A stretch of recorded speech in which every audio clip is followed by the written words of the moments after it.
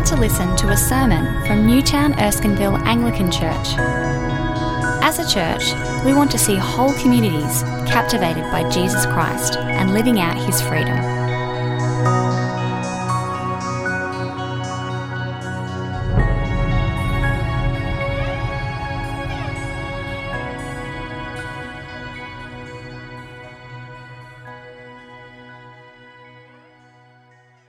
Jesus then began to speak to them in parables. A man planted a vineyard. He put a wall around it, dug a pit for the winepress, and built a watchtower. Then he rented the vineyard to some farmers and moved to another place. At harvest time, he sent a servant to the tenants to collect from them some of the fruit of the vineyard. But they seized him, beat him, and sent him away empty-handed. Then he sent another servant to them. They struck this man on the head and treated him shamefully. He sent still another, and that one they killed. He sent many others. Some of them they beat, others they killed. He had one left to send, a son whom he loved. He sent him last of all, saying, "They will respect my son." But the tenants said to one another, "This is the heir. Come, let's kill him, and the inheritance will be ours." So they took him and killed him, and threw him out of the vineyard. What then will the owner of the vineyard do? He will come and kill those tenants and give the vineyard to others. Haven't you read this passage of Scripture? The stone the builders rejected has become the cornerstone. The Lord has done this, and it is marvelous in our eyes. Then the chief priests, the teachers of the law, and the elders looked for a way to arrest him, because they knew he had spoken the parable against them. But they were afraid of the crowd, so they left him and went away. Later, they sent some of the Pharisees and Herodians to Jesus to catch him in his words. They came to him and said, "Teacher, we know that you are a man of integrity. You aren't swayed by others, because you pay no attention to who they are, but you teach the way of God in accordance with the truth. Is it right to pay the imperial tax to Caesar or not? Should we pay or shouldn't we?" But Jesus knew their hypocrisy. "Why are you trying to trap me?" he asked. "Bring me a denarius and let me look at it." They brought him the coin, and he asked them, "Whose image is this, and whose inscription?" "Caesar's," they replied. Then Jesus said to them, "Give back to Caesar what is Caesar's, and to God what is God's." And they were amazed at him. Then the Sadducees, who say there is no resurrection, came to him with a question. "Teacher," they said, "Moses wrote for us that if a man's brother dies and leaves a wife but no children, the man must marry the widow and raise up offspring for his brother. Now there were 7 brothers. The first one married and died without leaving any children. The second one married the widow, but he also died, leaving no child. It was the same with the third. In fact, none of the 7 left any children. Last of all, the woman died too. At the resurrection, whose wife will she be, since the 7 were married to her?" Jesus replied, "Are you not in error because you do not know the Scriptures or the power of God?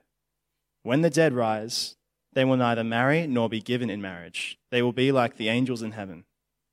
Now about the dead rising, have you not read in the book of Moses, in the account of the burning bush, how God said to him, 'I am the God of Abraham, the God of Isaac, and the God of Jacob'? He is not the God of the dead, but of the living. You are badly mistaken." One of the teachers of the law came and heard them debating. Noticing that Jesus had given them a good answer, he asked him, "Of all the commandments, which is the most important?" "The most important one," answered Jesus, "is this: 'Hear, O Israel, the Lord our God, the Lord is one. Love the Lord your God with all your heart and with all your soul and with all your mind and with all your strength. The second is this: love your neighbor as yourself. There is no commandment greater than these.'" "Well said, teacher," the man replied. "You are right in saying that God is one, and there is no other but him. To love him with all your heart, with all your understanding, and with all your strength, and to love your neighbor as yourself, is more important than all burnt offerings and sacrifices." When Jesus saw that he had answered wisely, he said to him, "You are not far from the kingdom of God." And from then on, no one dared ask him any more questions.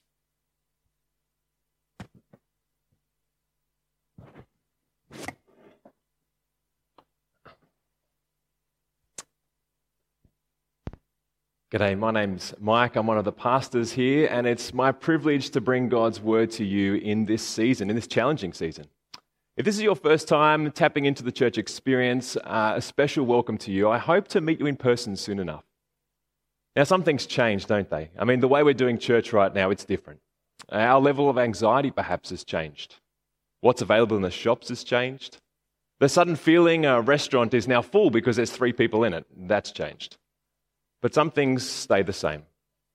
That love is the answer is one example of that, perhaps. Now, what's interesting is that this hasn't always been the way. When Jesus walked the earth, the locals might have graffitied something like, honor or power is the answer. As some might have even argue, it's because of Jesus that we now write this, that love is the answer on our walls and on our hearts. But it's the question behind this answer that is of particular interest to me, and I hope to you. How do we help in crisis? How do we find peace in this anxiety? How do I find refuge in God? Love is the answer. And not only does this season give us a unique perspective on that answer, but the passage before us speaks volumes. Now, in God's good timing, this is the passage that we wanted to preach on today anyway. It's been walking through Mark's gospel. And if this is your first time joining us, it's okay. It's great to start here and join us as we go through it, as we head towards Easter. But what this passage is about is remarkable. It centers on the greatest commandment, to love in light of God's love. And this is a sermon over the internet, and so I'm going to try and keep it a bit briefer than usual. So for the next 15 minutes or so, we're going to look at some of these kind of passages, these parts of Mark 12, and I'd encourage you to have the scriptures open in front of you. Maybe you could Google Mark 12. You can pause the recording if you've got to find it, or open the scriptures in front of you, and let's walk through this together. In this first passage, this first part of the passage, we find this most remarkable, even confronting story about the love that God has gifted us and how we ought to respond to that. Now, we love to love. It's nice to love, isn't it? So when we read about this passage, about the tenants and how the owner treats them, it's confronting. Now, this little story is typical of the way Jesus speaks sometimes. He speaks in stories that have meanings. And in this particular story, we're reading about tenants who are caring for a vineyard. Now, the vineyard in the story of the Old Testament is a good description of Israel, God's people. And some of us like to care for little succulents or greeneries around the home, and to do that we water them, we take good care of them, and that's a description of how God has taken care of his people. But his love actually means that he gives freedom to, he entrusts to even, and so he's entrusted under his love through the leadership of God's people, that those leaders would guide them into God's love, would guide God's people into God's love. But in this story, time and time again, the tenants reject the servants, reject God's beckoning, reject his calling upon them. And so what is the owner to do? What is God to do? What do you do when your love's rejected? Now, in this story, the owner sends the son. That's a high-risk move, isn't it? It seems like a reckless move. Why would he do that? We're told, they will respect my son. As risky as this is, it is a compassionate and loving move. Because rather than just raining down justice, the owner wants to give the tenants another chance that they might rebuild the trust, that they might find respect again. Instead, just like it is for us, when we love, we risk. We risk grief, we risk heartbreak. And that's where this ends up. In this story, the tenants kill the son because they want the inheritance to be theirs. It is a heinous act of disrespect. The owner, God, thought highly enough of them, of us, to send the son. And they think so little of him, we think so little of him, that they killed the son. Now, it's been 130 years since Nietzsche famously declared that God is dead. And it might be as easy as ever to question the existence of God, given how out of control everything seems. And it seems part of the human condition that we want to kill God and be God, loving what we love without respect to God. But what I find truly remarkable about the whole story of God's love recorded in the Scriptures is that He knew how we would respond, and He sent this gift of love all the same.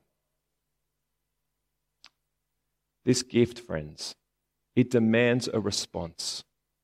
This is a horrible response given here. It demands a more beautiful response, does it not? Love is the answer. Have you been asking for it from God? Have you received it?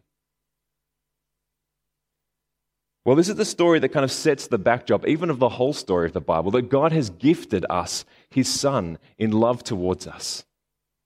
But as we continue in this next section, the religious leaders, they're not so happy about the story. I mean, they've just been painted in a really bad way.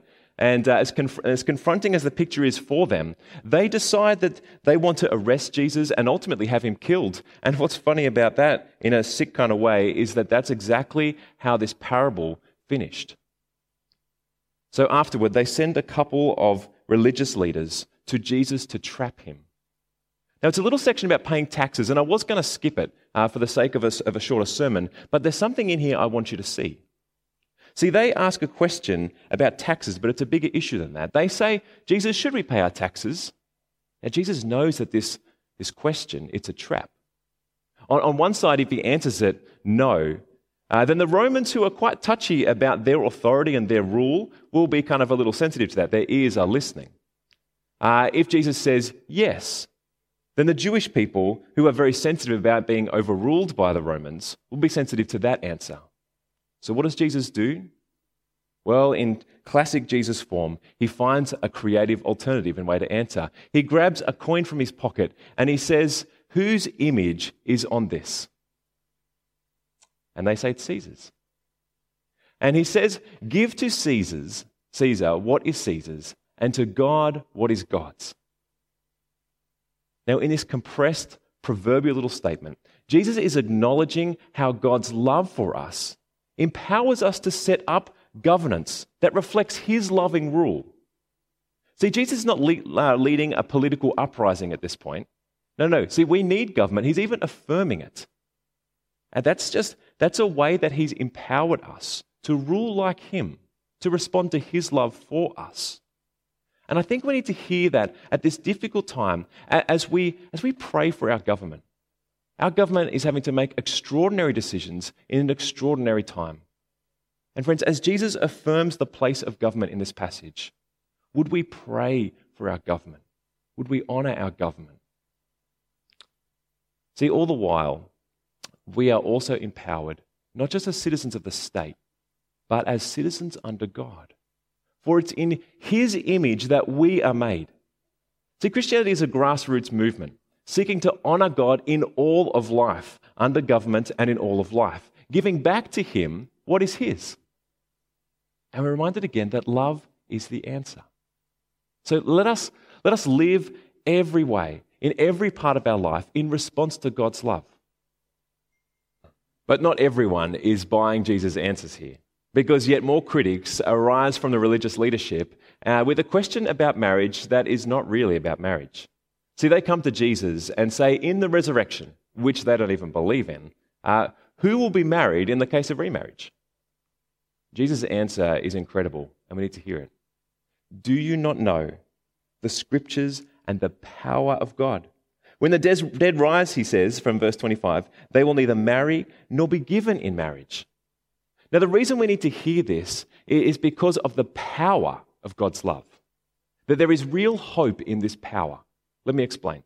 The resurrection is no mere dialing up of the present, not just a better version of what we know, but the renewing of all that we know in a radically glorious new world order through the resurrection. So there won't be marriage in the resurrection when we're all raised from the dead. The reason we need to hear this is because we need real hope. We need that testified to about. We need to know what it's about, that we might lean into it. And as we look into Jesus' own resurrection, we see something glorious and we see total renewal. Let me say it like this. Some of us have gift cards lying around at home that might not be honoured, might not be redeemed as we head into this next season. Financial pressure is looming and businesses will be making hard decisions. And it's these kind of uncertainties that really trouble us. But this redemption, this promise that God will come good and redeem all things, sickness, suffering, viruses, worry, death, all of this will be redeemed through the power of the resurrection of Jesus Christ. And see, I want you to know the transformative power of God's love and hope. See, love is the answer to every question we have about the future. And when you find it, it will help you love for the sake of the good of others and not just as an act out of our own anxiety for ourselves. Friends, this is more profound than I can do justice to in this short message, but see, I want you to find the answer to every anxious question you have. I want you to find God's transformative, redeeming love that He has for you. What have we heard so far? We've heard that love is a gift given to us by God. How will we respond to that? We've heard that love empowers us to reflect His rule. And we've heard that love is redeeming and transformative and powerful. And now we hear that God's love fills us to overflowing that we might love others. And that's the greatest commandment of all. Read with me as Jesus answers what is the greatest commandment. Verse 29, the most important one. And he refers to here to sort of like an integrated pair. Is this: Hear, O Israel, as Jesus picks up on the old commandment from Deuteronomy. Hear, O Israel, the Lord your God is one. Love the Lord your God with all your heart and with all your soul and with all your mind and with all your strength. And the second is this: love your neighbor as yourself. There is no commandment greater than these. This is the golden rule. This is the great call to love your neighbor as yourself. Now, this is easy to do when your neighbor is, I don't know, like you. Like, I like tea, you like tea, let me make tea for you. But the kind of love that Jesus is asking us to imitate, to gift to our neighbor, it is profound and so different to every other kind of love. And we see that when He gifts that to us. Because it wasn't while we were all lovely sipping tea that God loved us. It was while we were trying to kill Him that He sent His Son for us. This week I went back to read about how Christians have wrestled with how to love in very tough times. In his book, The Rise of Christianity, Rodney Stark spends a whole chapter dedicated to epidemics through the ages and how Christians have loved in those seasons. In the 2nd and 3rd centuries, there were some horrible plagues that killed huge portions of the Roman Empire. And the suffering was so great that people gave up on medicine because it was of no value. It did nothing. They gave up on the gods because prayer did nothing and the pagan priests ran away. They gave up on philosophy because the answers were too esoteric to provide meaning in the depravity. But as Christianity began to spread in those early centuries, it brought another idea about God, and they'd heard about gods before. But there was something different this time. Because Christian faith, that is our response to God's gift of love, Christian faith motivated love in the most extraordinary way. Christian faith brought an ethic where more than self-interest was in play, and that God's gift of love that people were receiving could be gifted to others, enemies, sufferers, across classes, across race, to any neighbor that people would come across, and often at great cost to the individual. And during these plagues, in the first few centuries, it was frequently Christians providing care and nursing while others fled for safety and anxiety.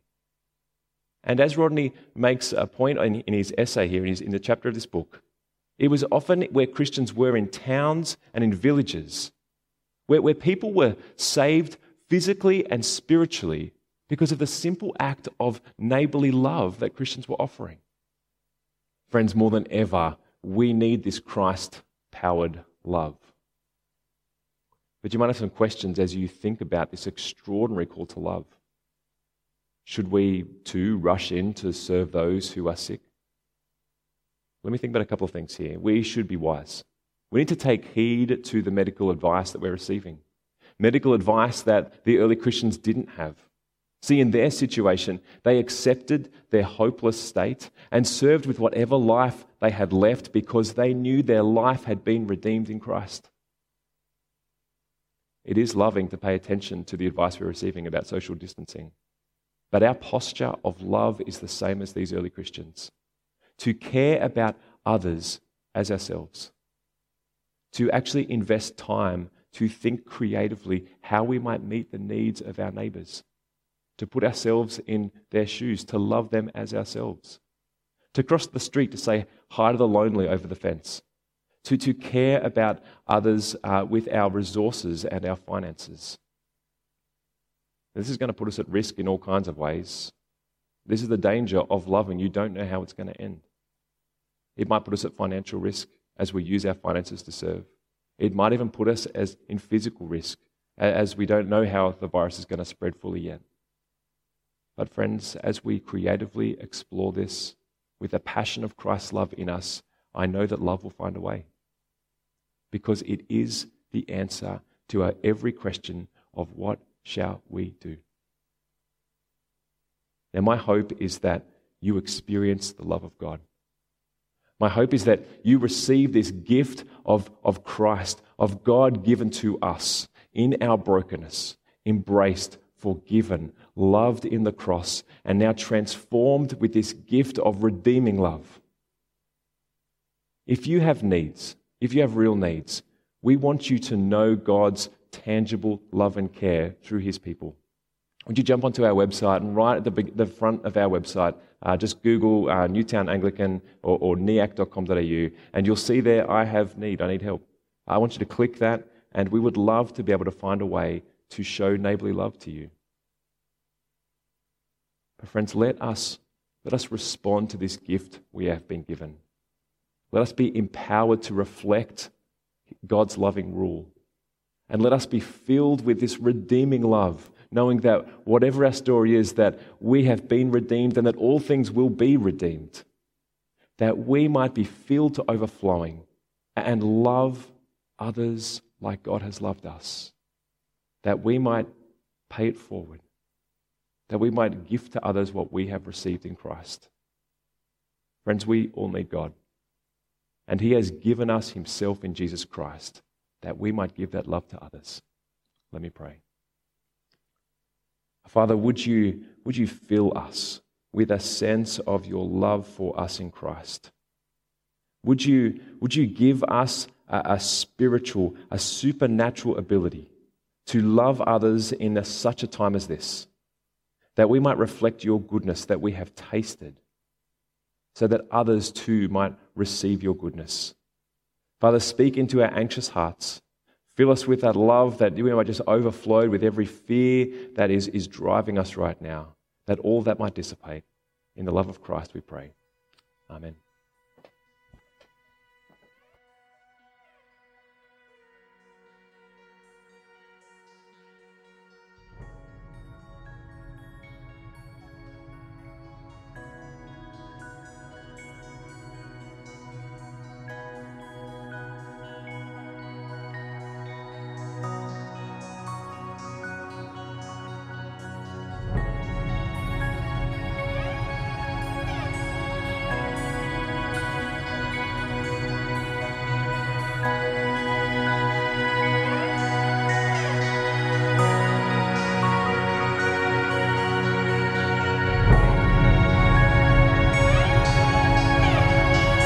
Thanks for listening to the Newtown Erskineville Anglican Church podcast.